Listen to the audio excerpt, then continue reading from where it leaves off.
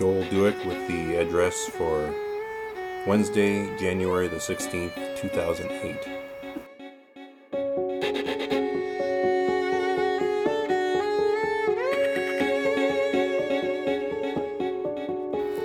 Another featureless day at the office in the middle of January. Boy, just look at that first sentence. Doesn't even have a verb in it. That's what Januaries can be like, though. Verbless. I consider myself a night person and a winter person, but not a January person.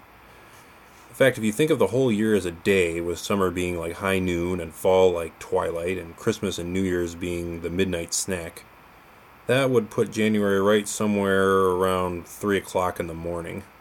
It's cold and dark, and everyone's gone back home, and consciousness is at its lowest ebb. This morning I got up at 6:30, unassisted, thank you very much, which is plenty early for me. My position theologically is that a person cannot even be considered a moral agent from the time they fall asleep until at least 6 o'clock in the morning. The manner of my rising is thus. The alarm clock goes off across the room in the dark, and when my eyes open I find myself standing next to my dresser with the offending device gripped tightly in my hands, to prevent it from breathing or something, I guess. In my somnambulistic flurry to silence the alarm clock, I have distended my 5 layers of covers into an unredeemable clump on the corner of the bed. At this point, I usually proceed to scratch myself for a few minutes while I try to remember my first name.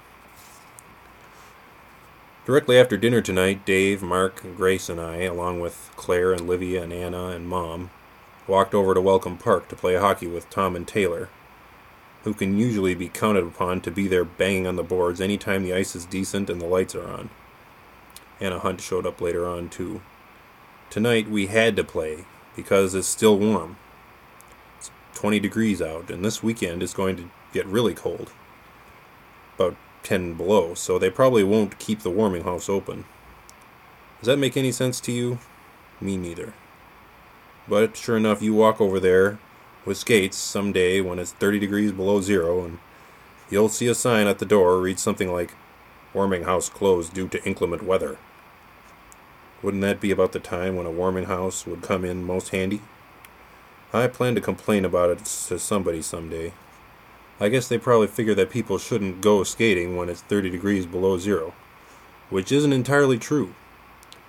At least by now us locals have figured out this quirky pattern of theirs, and we know when to stay home and in bed. The end. The moon shines bright and the stars give a light a little before the day. Our Lord, our God, He called on us, and He bid us awake and pray. Awake, awake, good people all, awake and you shall hear.